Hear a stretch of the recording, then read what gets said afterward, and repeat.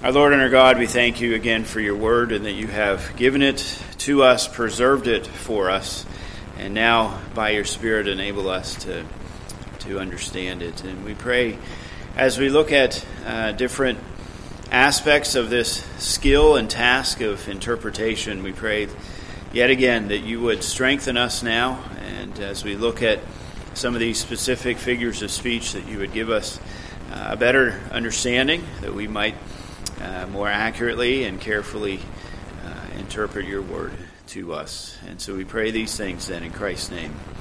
Amen. All right, well, we've have been doing this whole process of the skill of interpreting Scripture, and it is a skill.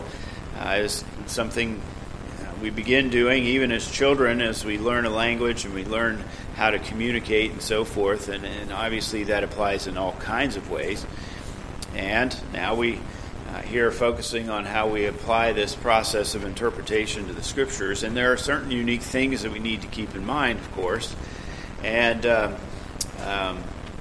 we've been in the midst of looking at some of the different genres, and more specifically now we've been looking at some of the different figures of speech that are used in the Scriptures. And again, these are things we do every day, but many times we just don't think about it. We just do it, and part of that is because we're raised to do it and think about it, and we don't often pause and reflect on it. But the better we understand how these things work, again, the better we'll understand God's Word and what He has revealed to us. So here in this context, we've been talking about figures of comparison, and the first two are very similar, simile and metaphor. And then we talked last time about personification, and this is giving personal attributes to something that is not a person, whether it's an animal or a tree or whatever it happens to be. And then we started on anthropomorphism and anthropopathism. The first has to do with human forms that are applied to God, our body, right, a hand or an eye or something like that. And then anthropopathism is the application of human emotion in some way or another to God. And so these human characteristics apply to something non-human in personification. Now the same idea, but applied specifically now here to God with anthropomorphism. Now, as I mentioned last time, as we just started on this, this of course can be very risky, if you will, because our tendency is to apply human aspects to God that should not be applied. Like our limitations, our finitude applied to an infinite being. We need to be careful about that. And of course our sinfulness, we can't apply that to God. And so it's kind of a risky business, as it were, and yet of course God does it. And so we need to understand it and make sure that we don't go off in the wrong direction, you might say. So let's look at a few examples here then. Let's turn to Exodus, first of all, and chapter 15. And once again, like with any of these others that we've looked at, we could look at many, many, many passages, and you probably will have some in mind as we talk of these things. But here's one from the Song of Moses, Exodus 15. And note here verse 6. Your right hand, O Lord, has become glorious in power. Your right hand, O Lord, has dashed the enemy in pieces. Obviously talking here about the Egyptian army and Egypt even as a whole. So notice then, we're using something human, a right hand, and applying it to God. Now, obviously, God doesn't literally have a right hand. He is spirit. And so we can't literally say that God's right hand somehow came down out of heaven and caused the events at the Red Sea. But it's emphasizing something very important. Now, some of you are lefties, and you might feel a little offended by this, but in the Scriptures, and even today, Okay? The right hand is the dominant hand. Okay? Of course, you try to find an instrument made for a left-handed person, that can be kind of hard, or something to that effect. The right hand is the dominant hand. It's the hand of power. It's the hand of strength. It's the hand that conquers, you might say. And that's the point here. We are seeing here in this figurative terminology God's power and strength. His right hand has become glorious in power. Note the way the whole verse goes helps to explain the point. It's pretty straightforward.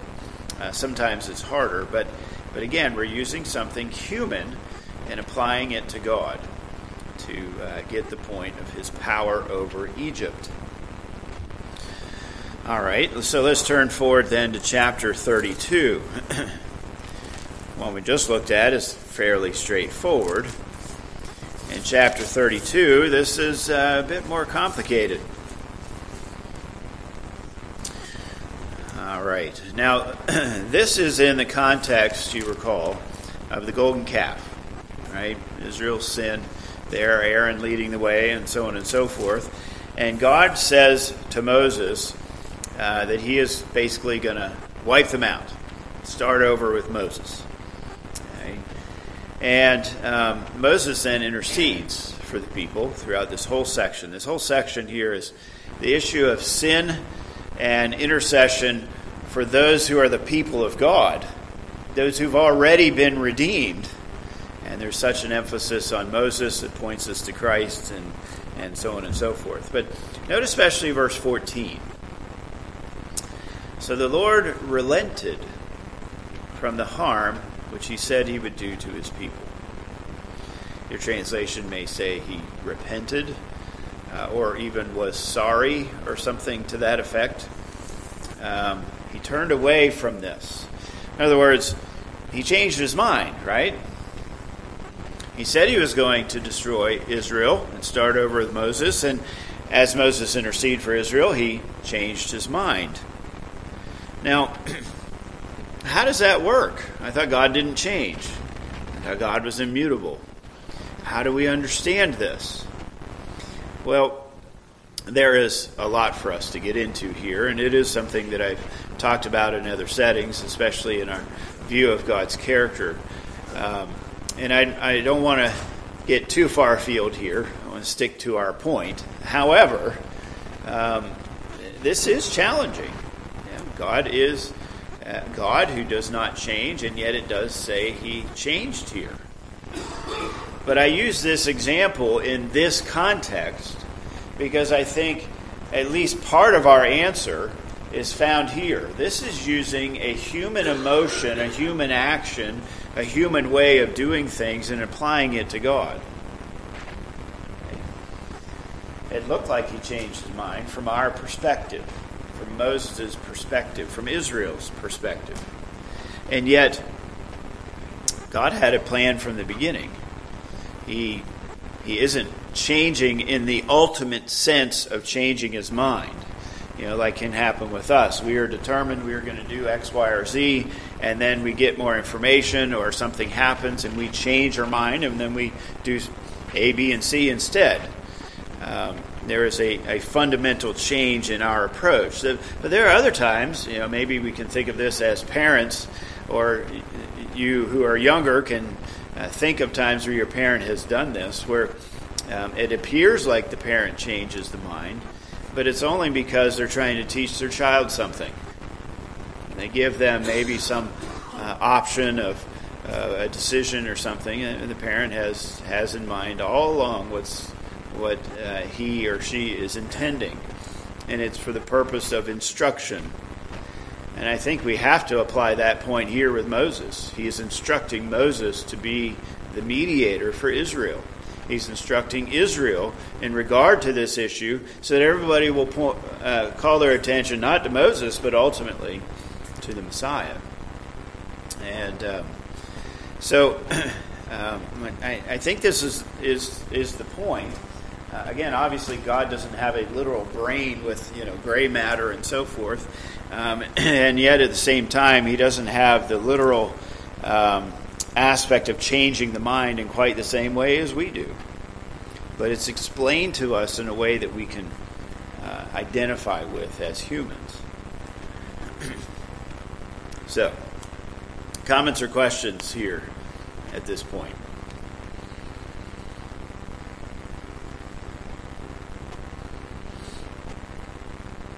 Well, I know that doesn't answer all of our questions on that matter, but I think this is the direction that we need to go in. Well, let's turn to 1 Kings and chapter 8. Again, I'm just picking some, to some degree, random passages here. Many others. This is in the context of the dedication of the temple now, and Solomon's lengthy prayer here and so forth. And so look at a few of these. In verse 24 in 1 Kings 8, verse 24, you have kept what you promised your servant David, my father. You have both spoken with your mouth and fulfilled it with your hand, as it is this day.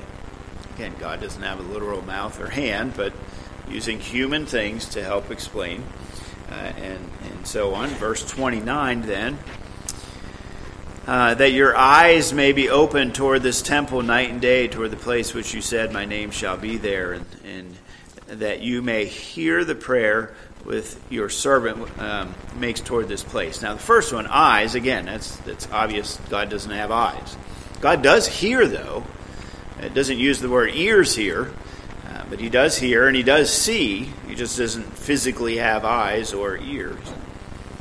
And then if you look down at verse 42, another one here, for they will hear of your great name and your strong hand and your outstretched arm when he comes and prays toward this temple and so forth.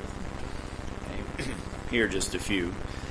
We certainly could see others. But God does speak. He does hear. He does see. He has power with his arm and so on, using human anatomy, basically, to help us to understand who God is.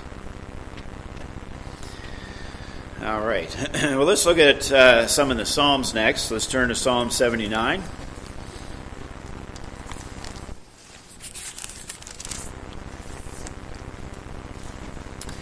All right, Psalm 79. Maybe I'll get someone here to volunteer to read this. If you'd read verses 5 and 6. Okay, Ben.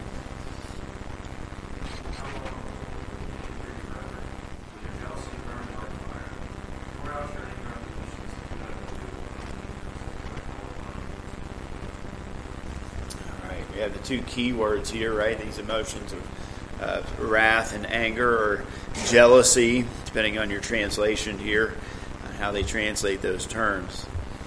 Obviously, now we're emphasizing anthropopathism here, right? The human emotion.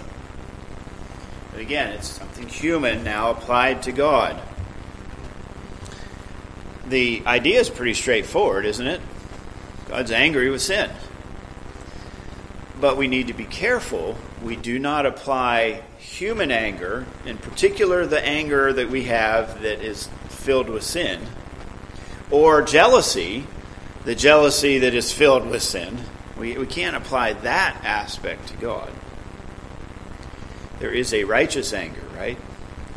There is the good kind of jealousy. You know, if some guy is hitting on my wife, it's right for me to be jealous. I want her to myself. I don't want anybody else to have her. There's something right about that. Now, I can then respond to it in a very sinful way. I can go punch him in the nose. Okay? That's not the right way of handling it.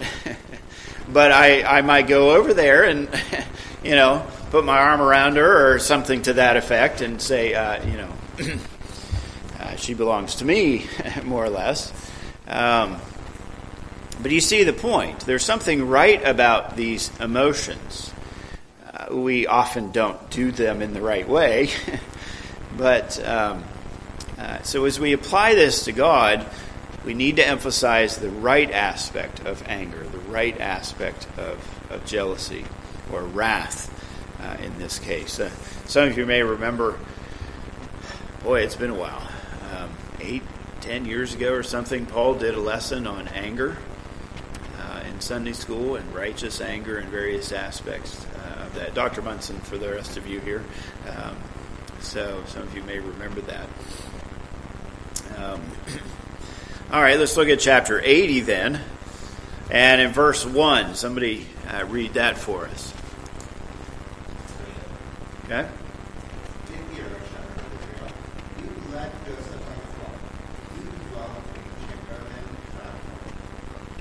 All right, now the obvious one here is the ear, right? Okay, but even the dwelling between the cherubim has some kind of human aspect to it. God is omnipresent, right? And yet we can speak of him in a localized way.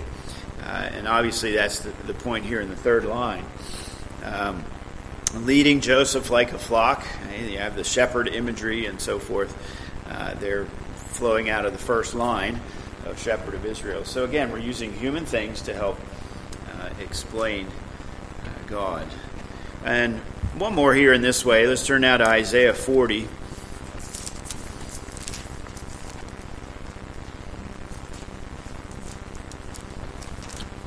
All right, someone read for us verse 11. Go ahead, Eric.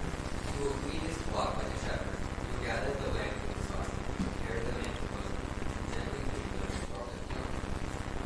All right, well, again, God is spirit. He doesn't have a bosom. You can imagine the parent walking their young, holding them by the hand. I was doing that with Noah the other day as we crossed the road.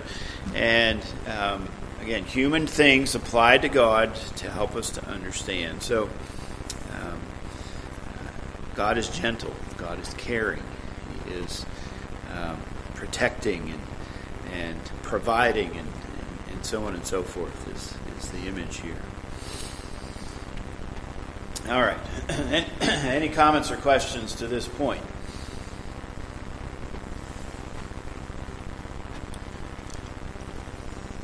All right. Now, maybe you're already thinking here, there is a whole other aspect to this, right? I've been saying that God is spirit, and that's certainly true, and he doesn't have a human body, and yet he took on a body, didn't he? We think of Christ in the incarnation here, and the fact that Christ took on a human nature and an actual, tangible, physical body makes this comparison, this figure of comparison, not only a natural thing for us to use in explaining God, but almost a necessary thing. Now, how can we understand the infinite? How can we understand something we can't see or touch or smell or something to that effect? Well, God helps us to do that by sending forth Christ. How do we know the Father? Well, know the Son. Think of what Jesus said in John 14, for example. Is responding there, and he says, "I am the way, the truth, and the life." Right? If you've seen me, you've seen the Father. These kind of ideas. And so, since Christ took on humanity, the use of human things to explain God is really required, and is certainly extremely helpful for us to know the infinite and invisible God. In addition to that, Jesus still has a body. It is perfected, it is glorified, but he still has a body. And this leads to a number of implications and so forth, but it's not just that Jesus took on flesh and now he doesn't have it in heaven. He still does. Let's take our hymnals here a moment. And if you turn to the back to the Confession, chapter 8. Let's see here. Page 853.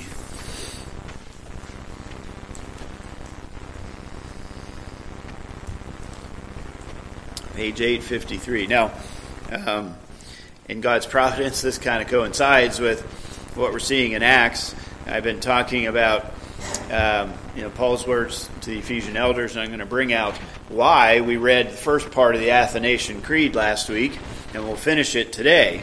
And it fits now with what we're talking about here. And if you look at the second paragraph here in chapter 8, page 853, it says this: the Son of God, the second person in the Trinity, being very and eternal God, of one substance and equal with the Father, did, when the fullness of time was come, take upon him man's nature, with all the essential properties and common infirmities thereof, yet without sin. In other words, he took on the fullness of what it means to be human. Human mind, human emotions, human will, obviously human body, and the common infirmities, which would indicate to us that Jesus gets tired. He probably was affected by illness to some degree. And yet, without sin, right? He didn't sin, and his body was maybe closer to Adam's body initially, but it still was affected by sin to some degree. And yet, of course, he never sinned. And then you see, being conceived by the power of the Holy Ghost in the womb of the Virgin Mary, of her substance. So you have this divine substance, right? Early there at the beginning, and now the human substance. Now, the term substance is not necessarily the best term, but we have a hard time explaining this. And the language that the confession is using takes us all the way back to the Nicene Creed, the Athanasian Creed, and so forth. And now here the point I really wanted to emphasize: so that two whole, perfect, and distinct natures, the Godhead and the manhood, were inseparably joined together in one person, without conversion. Okay, so it's not like the human nature is converted into a divine nature. It's not like he has a divine body. It's a human body. Not composition. It's not like he has a divine mind, but human emotions or something to that effect. It's not composing, but distinct divine, distinctly human, and without confusion. Okay, so it's not like they're kind of morphed together and you can't know when it's human nature and divine nature or something like that. Now, this doesn't answer all of our questions, but it gives us some boundaries, some limitations. This is what we can say, and we can't fully understand and comprehend, but if we go outside of those boundaries, we get into trouble, and we start believing in a different Jesus. Now, know the last sentence: which person is very God and very man, yet one Christ, the only mediator between God and man. So two natures, one person, we say. Well, obviously, we could go down many different paths here in that way. But in regard to this, because of Christ and his full humanity without sin, we use human things to help us understand God. And so we see that throughout the Old Testament. And then in the New Testament, we see it with Christ specifically. All right. Comments or questions then?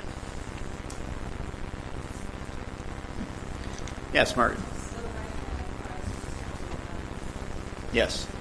Yes. Yep. He is. There.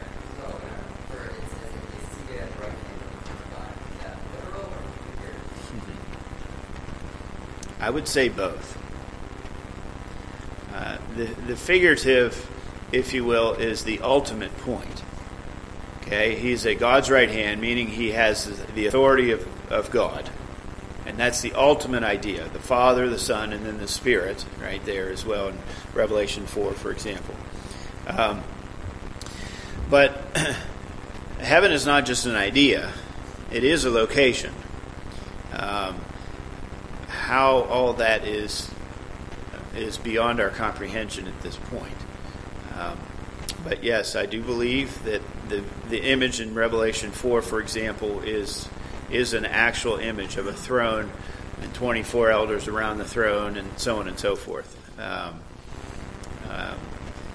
yet it's also given to us figuratively, isn't it? So that's part of the challenge of apocalyptic literature. Yes, Matthew. how does it not support modalism? Is that what you said?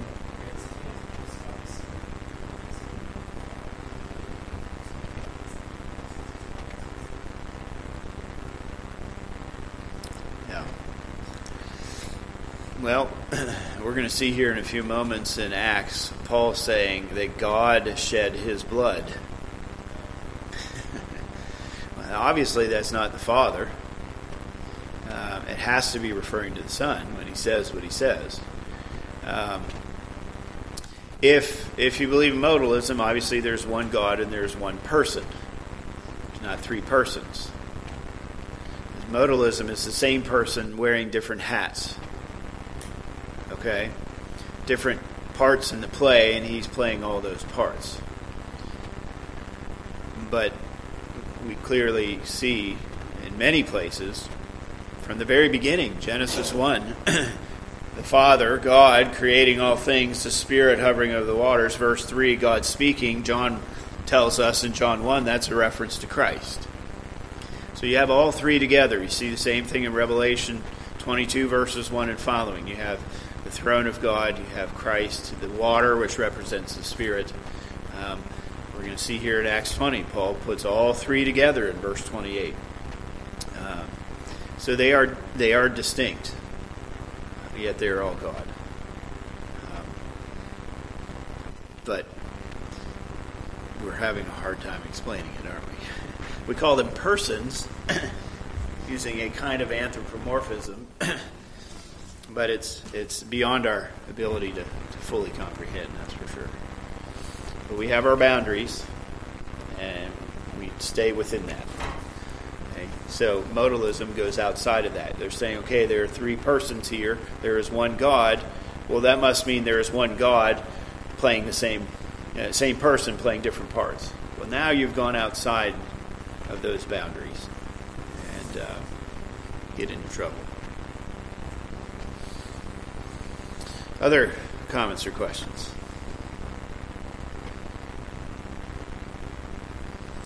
All right. Now, I'm not quite sure where to put this, but I'm putting it here, and I'll explain why. But some people will like to talk about what I'm going to say here in a different context, especially in the context of our views of knowledge and epistemology and so forth. But here it is. In one sense, everything that we say about God is anthropomorphic and anthropopathic. In a certain sense, that is true. We are egocentric, aren't we? Okay, we might see that in our children very evidently, but it's true for all of us. We are very egocentric. Everything that we encounter and observe, we filter through, these eyes and this understanding. And so it may or may not be true. It might be the wrong perspective, but everything filters through us. So in that sense, as we talk about God, everything is understood from our perspective to a certain degree. Now, some people take that to its ultimate extreme and therefore say we can't really know who God is at all. All we know about God is our perspective of Him. Well, that's not right. You can't say that. Because God's made Himself known, right? Here in His Word, here in the things that He has made around us. So God has made Himself known to us. If He didn't do that, we wouldn't know Him. If we're not made in His image, we wouldn't know Him, and so forth. But that said, He has made Himself known to us. And so what we do know from His special revelation and general revelation is accurate knowledge. And yet it still is filtered through our perspective as humans. And so part of this discussion then is what we call the negative way. And the negative way means we cannot fully explain God, so we use a no or a not with it. So we cannot comprehend infinity, so we say that God is not finite. Right? I'm finite. I understand that. I don't understand infinity, so I'll just say God is not finite. He is not like me. And so you could say the same thing about immutability.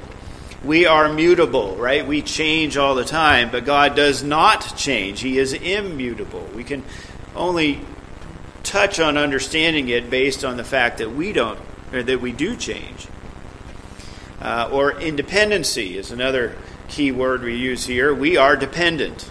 Okay, just even what we're doing right now, we are dependent on all kinds of people to be sitting here on a bench that's not falling apart, on a floor that's not falling down, okay, on clothes that are keeping us warm and modest, and the food that we ate is keeping our bellies full, and we're so dependent on so many different things. But God's not dependent on anything. And so again, notice we're understanding it from our dependency and saying God is not dependent. So, do you see how this is fitting with anthropomorphism? We are explaining something from our perspective. And our perspective is finitude, mutability, dependency, and we say God is not like that because we cannot really understand this idea of no beginning, of no limitations, of not needing anything or anyone. It's hard for us to imagine. And so, some big fancy terms that we use here in this way, then, are these.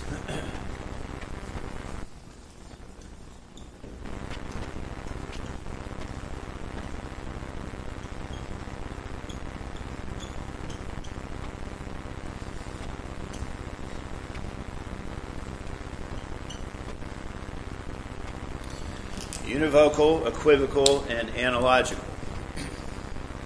All right, anybody know what these terms refer to?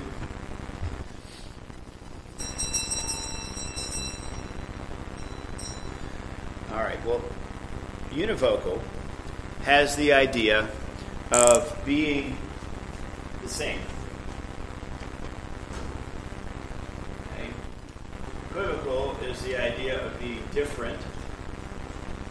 And I'll just put it this way. Analogical is the idea of being a little bit of both. So in this context, then, to say that, let's use the example of God's wrath or anger or jealousy that we read from Psalm 79. Is the terminology that we're using that God is jealous? Is that univocal? In other words, when we say that God is jealous, is that the exact same thing as saying that we are jealous? No. Is it equivocal? Is it fundamentally different that I am jealous and God is jealous? And that doesn't really work either, does it? Because we can understand jealousy, right? So the term that we use here is analogical. And that is, it's some of both. It is true to say that God is jealous. That is a true statement, and we can understand what that means.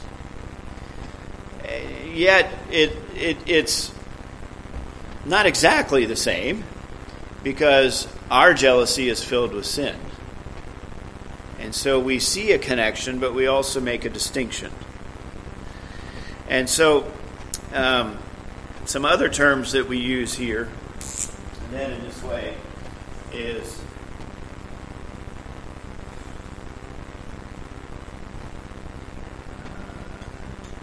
incomprehensible and comprehensible.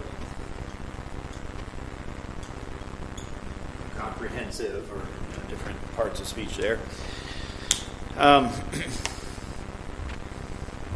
On the one hand, God is incomprehensible. We cannot understand Him. He is God and we are not.